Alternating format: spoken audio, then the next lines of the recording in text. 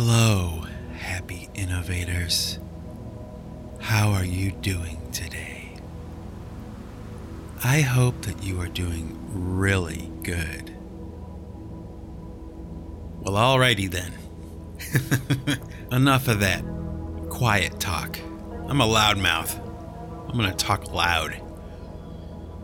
You know, here on the Singularity Podcast, as I'm sure you know by now, I drink a lot of coffee, and I talk about coffee a little bit, but I gotta tell you, a while back, a few months back, my wife turned me on to probably the greatest beverage I have ever tasted. I don't know if you have a Dunkin' Donuts franchise near you.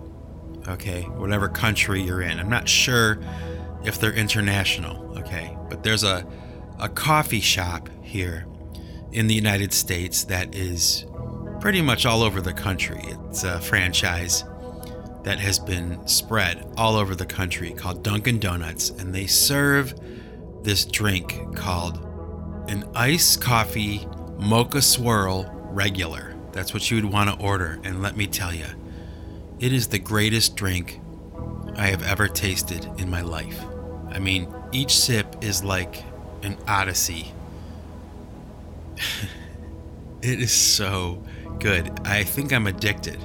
Okay, unfortunately, there are a lot of calories in this iced coffee from Dunkin' Donuts, but I figured it was worth mentioning because today I'm going to talk a little bit about coffee. And the meaning of coffee, especially like in American culture, because coffee is really a staple here in the United States. I mean, we probably consume more coffee in the United States than any other country in the world. I mean, I wouldn't be surprised if that were the case. I don't know for sure, okay, but it's pretty much the common drink of choice for Americans in the morning. And throughout the day even, okay? And, you know, it's kind of an interesting thing, really, you know? Why, you ask? Because, you know, there's a history with America and coffee that I find to be pretty interesting, okay? And you're probably wondering what I'm talking about. Well, here's what I'm talking about. Back in the day, before America seceded from England, before the Revolutionary War, tea was a very common drink, from what I understand. Okay, and still is in England and probably Europe. I don't know. I've never been to England or Europe, but I can imagine that tea is probably still very popular there. It's almost kind of like a stereotype, I think, that Americans have of the British, you know, that they drink tea. It's what they drink. And back in the day before the American Revolution, tea was a common drink in England. And for the people who were kind of ready to break away, you know, planning their secession from England and the crown, it's reported, at least historically, that they would drink coffee rather than tea. And from what I understand and from what history tells me, it was in those coffee shops, those really early coffee shops that were considered to be kind of a lower standard. Coffee drinking was not popular. Okay, tea drinking was. So in these coffee shops back in the day, back in ye old England, right, before the Revolutionary War, these thinkers would get together, you know, these revolutionaries, and they would drink coffee. And it doesn't surprise me at all that the ideas of the revolution were born in these coffee shops by these people who were getting really wired on caffeine. They were like flipping out, and they were having these major like revelations and brainstorming and coming up with new ideas and things like that. And I think that is really funny. To me, it makes me laugh, but I can kind of see why coffee became so important to America. It was part of the inspiration of what would become the United States of America, right? Do you follow me? So I think about that a lot, and I laugh about it a lot too, because, I guess it would take something like caffeine and coffee to really get the motor running, and really turn people on intellectually and, cause them to act, to to flip out and like break away. And I think, I'm not sure because it's just my opinion, but I think that that's why coffee has remained popular in the United States. It's like the fuel of our country. For each individual, a cup of coffee, 2 cups of coffee in the morning, and, you're ready to go, man. The brain juices are flowing, and your heart is racing. You're ready to go. You're ready to get to work. And I think that is a lot more important than most Americans even realize. So, in a way, drinking coffee to me, in some strange way, is like a form of patriotism. That's how I see it. Like, it's linked to my patriotism. Like, we're American. We drink coffee. And yes, of course, we do drink tea. We drink everything, especially a lot of alcohol. Okay, but coffee, coffee. Like, even people who don't drink alcohol might drink coffee, and it's that caffeine, it's that buzz, it's that rush that makes America what it is, for better or for worse, So I figured that was worth mentioning. Since I started doing the Singularity Podcast, and maybe even the Snowflake 33 podcast, just a little by little over time, I've come to this conclusion. And that conclusion is that really, because my audience is so small and in a way kind of intimate, I talk to the people who listen, I answer their comments and I listen to them and they interact with me. And that's happened more and more as time goes by. And it's really kind of a small little tribe of people that are tuning in. And you know who you are, the regulars, the people who are listening to this podcast regularly. And while that is a small number, the Happy Innovators, that small amount of people, it's something that I have noticed and I pay attention to, and I'm grateful for. So I suppose, rounding the bend on the 50th anniversary and everything, I should really kind of take a moment to really just say thank you to all you Happy Innovators, the ones who have tuned in, whenever I release a podcast. And I know it's been irregular and kind of sporadic sometimes. And there's some times when I go maybe 3 or 4 weeks or something without releasing a podcast because I'm busy doing other things or something. But, you managed to hang in there. You waited for me, and thank you for that. I commend you for that. Okay. But another interesting thing about that is because this podcast is international, it's available all over the world, I've had the opportunity to talk to a lot of different people from a lot of different countries. And because of something like Google Translate, I'm really able to get past the language barrier with a lot of my fans, regardless of what country they're in, and really engage in some pretty serious conversations with some of them. And one of the conclusions that I've come to over the past couple years since I've been doing this is that the attitude from people that live outside of America, okay, is much different than people that live inside the United States of America. Now, you're probably wondering what I'm talking about, but I'll explain it to you.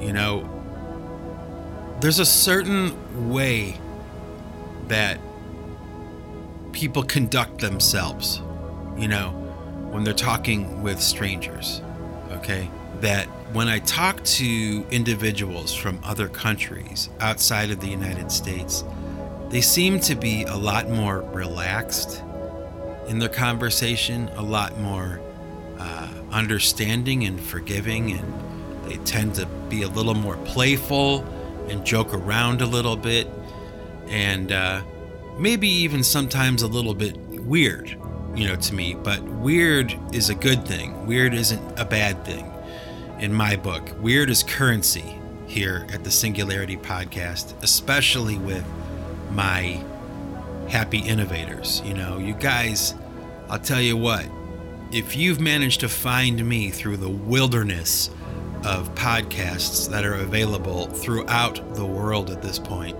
I mean, I'm just a tiny drop in the bucket, you know. So if you've managed to find your way here to listen to this podcast, wow, thank you. And that's pretty amazing, you know. You got here first. Pretty cool, you know, pretty cool to me anyway. So I just thought it was something that I would want to mention, something I would want to talk about. I'll analyze it more, I'll think about it more, and I'll probably talk about it more in the future. But it's just something that has occurred to me, really, over the past couple of days, like thinking about it. I mean, I've been kind of feeling this way for a while, but it really kind of came to a head a couple days ago, talking to somebody, and I really thought about it, and I'm like, you know, the attitude is so much more relaxed and loose. Why is that? You know, what is the difference? Is it a cultural difference? You know, are the people outside of the United States just genuinely kinder and more patient? Or you know, it's hard to talk about without sounding rude, but I guess I'll leave it there. You know, I just wanted to mention it, you know. I'll think about it some more, maybe talk about it later. Anyway, you know, I wanted to talk about this person that I knew when I was very young. And when I was a little kid, I went to a Catholic school, a private school, for my education. It was an expensive school, I think, and it was difficult for my parents to send me there, you know, financially, but they did send me there. And, you know, over the course of my lifetime, I've seen, like in movies, you know, you see it all the time, this stereotype, this cliche of, you know, the nuns at the private school that are these really brutal women, you know, just brutal and, you know, jaded and bitter, and punishing the students by, you know, hitting them on the knuckles for making a mistake or something like that.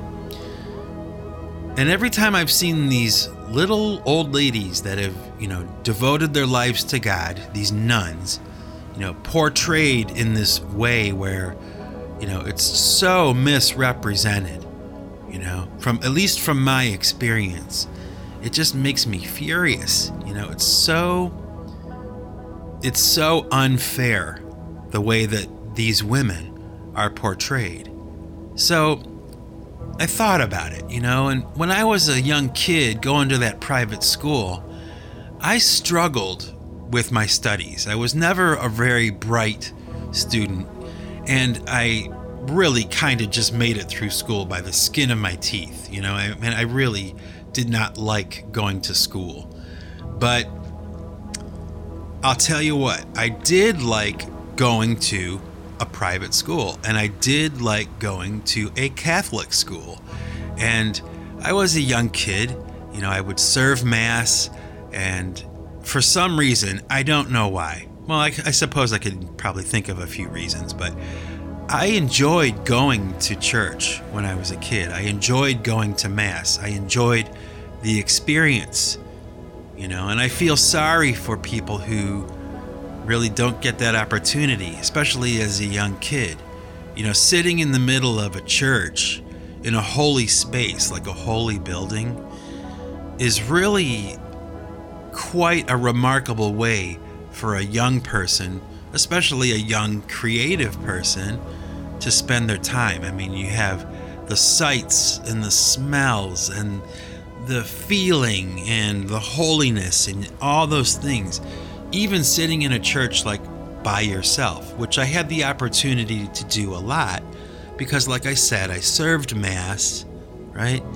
And so I would have to arrive early, before anybody got there, and I would have to kind of set up everything and prepare for the ceremony, for the Mass. And I liked it. I liked that space. I liked being in it, especially by myself. And I attended a very big church. The parish was big, and the building was big. And I gather, at least from years of kind of reflecting, it was a pretty wealthy parish in the area that I lived. And, I went to school on the property, and everything. And back in the sacristy, that's the part that's behind the altar at church, they had a piano in the back. And I remember being a kid and kind of, having the church to myself, for maybe a half an hour or so, setting up for Mass. And I would often sit down behind this piano and just kind of play around on it, and of course the acoustics were great. It was this big marble building, and you'd hit one key on the piano and it would just resonate throughout the entire building. So I spent quite a bit of time, sitting there playing the piano before Mass, and it was just, when I look back on it, it was really a great experience, and I'll do a podcast about that church experience later, but for now I want to go back to this original idea that I had started with, talking about these nuns and going to this private school and everything. Now, I mentioned to you that I struggled in school, right? Well, there was a nun that was at that school that taught me. She was my teacher, okay? And she happened to be a friend of my mother's. Okay, they had known each other and they were friends. And this nun, okay, took me under her wing, okay, as a teacher, as an educator.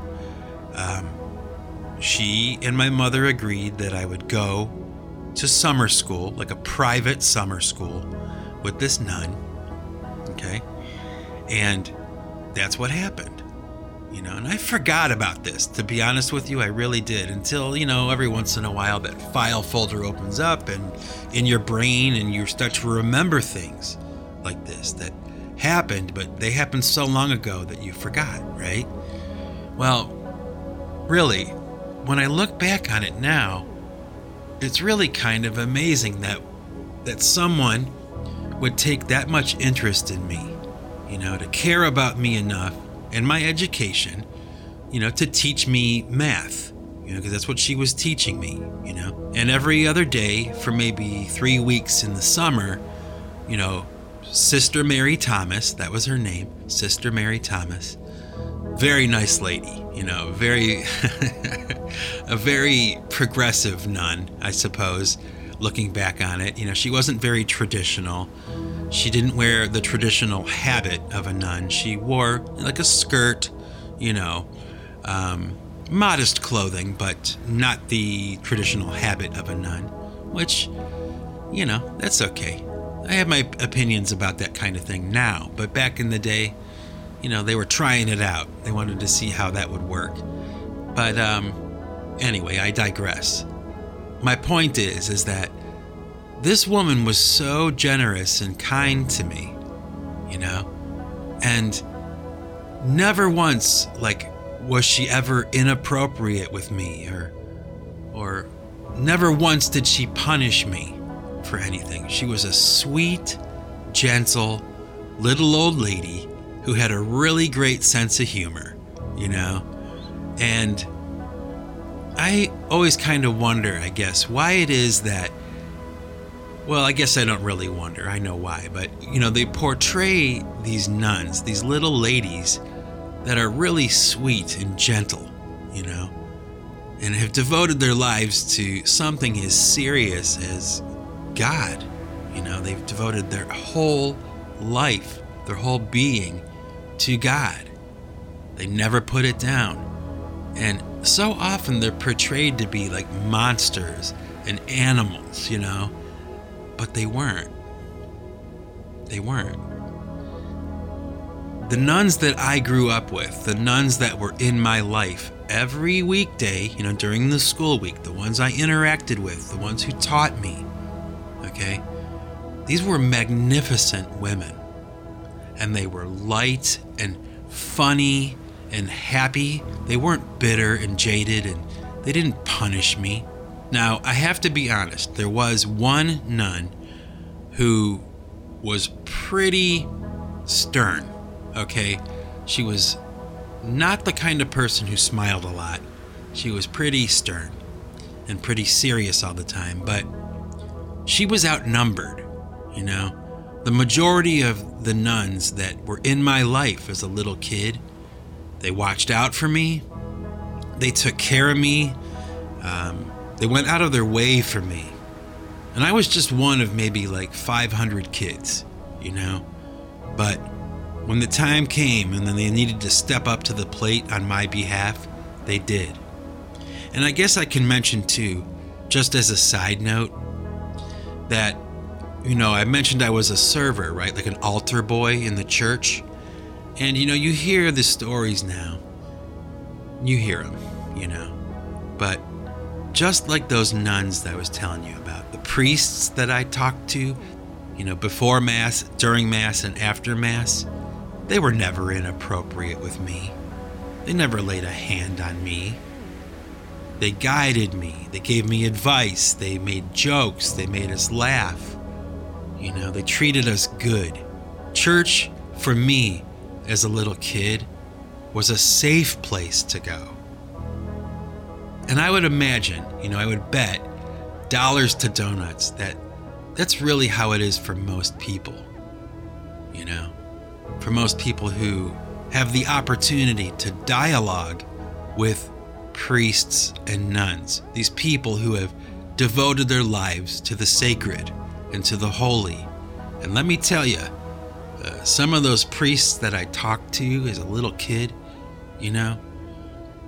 they were pretty holy people, and they were very wise people, and they were serious about their faith and what they were doing. They weren't there for party time and, all the other things that we hear about on the news, right? Okay, that's enough about that. I guess I'll talk about that some more some other time too. Okay, I'm going to tell you a little story here from my past. It's a little bit weird, a little bit creepy. Okay. Now back in the year 2000 or 2001, I was in that band I had talked about in my previous podcast, the Mort Band. If you're curious as to what I'm talking about, just maybe go back to the Snowflake 33 podcasts, the Fame episodes that I did, and you can hear the story of the Mort Band, the last band I drummed in and performed live with before I decided to become a studio musician, recording myself at home full time. Now, every time I would show up for band practice, all right, I would pull into the parking lot of the building that we rehearsed in. It's a pretty big brick building, had maybe about 30 rooms in it for bands to rent out and rehearse, and we had a pretty good-sized room there. So I would pull into the parking lot, and there would usually be a pretty large group of people, like hanging out in the parking lot, smoking, drinking, talking, all that kind of thing. All the guys from different bands would be hanging out.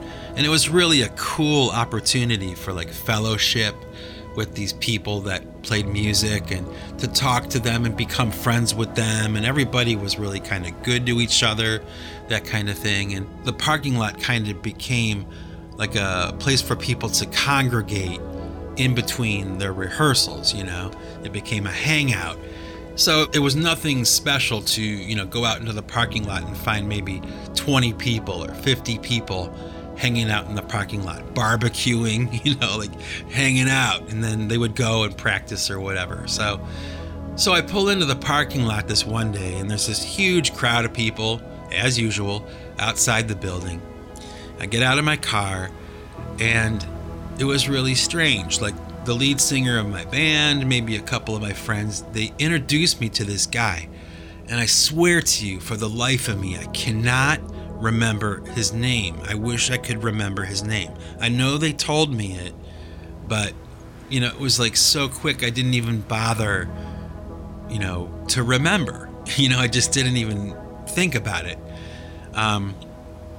You know how that is, right? You get out of the car and people are on you all of a sudden and introducing you or talking to you, and you don't remember everything.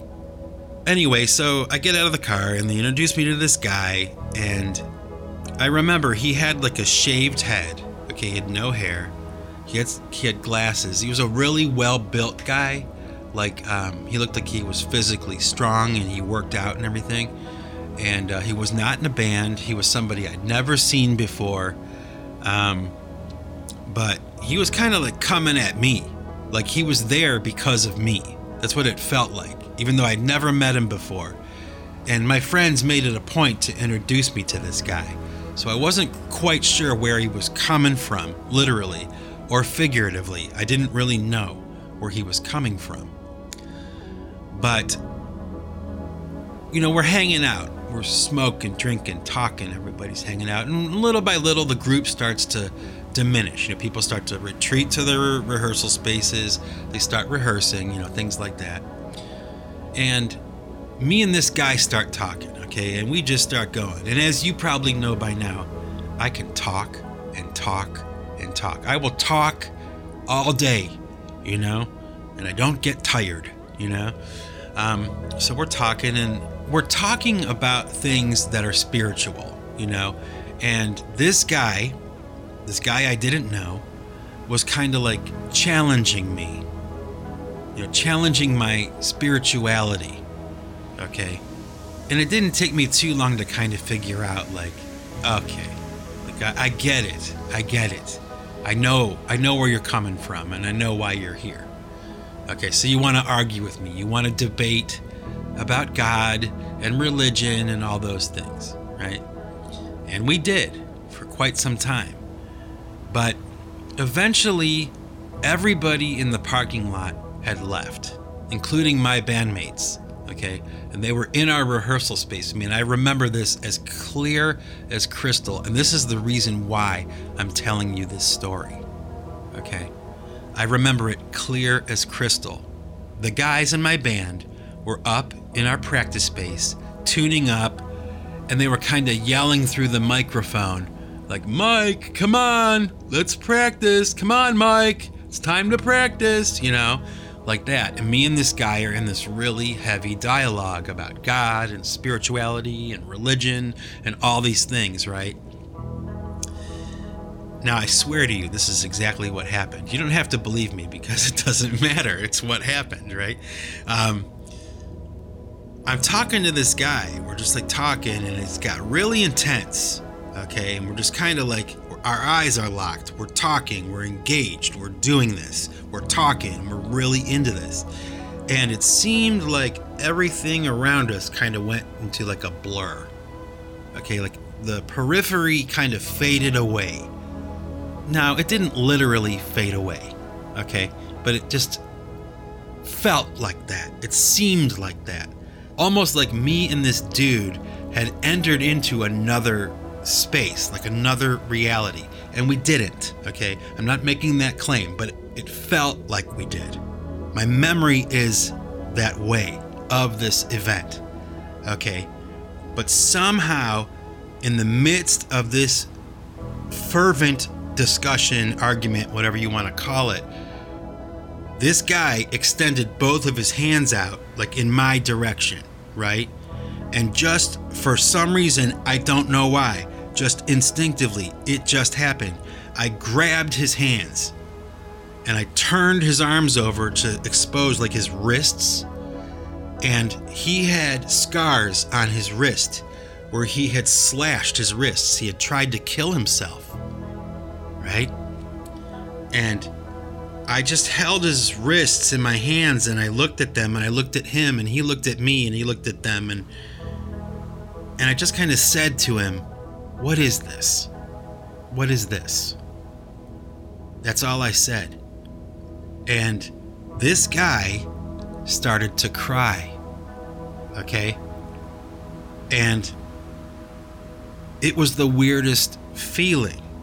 It was like there was this moment where we were just so engaged in this argument, and then in a split second, bam, just like that, all of a sudden we're in this other space. All of a sudden the conversation changes and it becomes something else. I don't know what it was, but I'll tell you what, it felt supernatural, okay? It felt that way. It felt like something was happening. This is an event. This is something that's happening. But I'm not making any claims here, okay? I'm just telling you what I remember. And so I'm holding his wrists and he starts to cry. And I forget what I said to him, really. Must have said something to him like, well, everything is okay now. It's okay now, or something. I don't even remember what I said or what we did. I don't remember how it concluded. I'm sorry. I wish I did. I don't remember. It was like it just popped. It just ended. And we were back in reality. And I don't even know if he went to his car. I don't even know what happened. I do know that I made my way up to the practice space. You can hear the guy, "Mike, time to practice. Come on, Mike. Quit talking, Mike. It's time to practice." Right? I can hear that again, and he must have left and I went up to practice and it was just a normal practice. That was it. But I swear that is exactly what happened. I don't know what it meant. I don't know what it was. I just don't. I don't know. But it happened. It was in my life. It happened. And there was this guy. Never saw him before. I never saw him again. Don't know his name. Don't remember much about him other than just that isolated experience. That was it. So, I don't know. Very weird. That actually happened. Wow. What a strange story. Anyway, I think I've talked enough for today. I'll let you off the hook. And with that, this is Mike Bostwick from Pipe Choir Records signing off. And remember, folks, if you want to keep what you've got to give it away. Take it easy.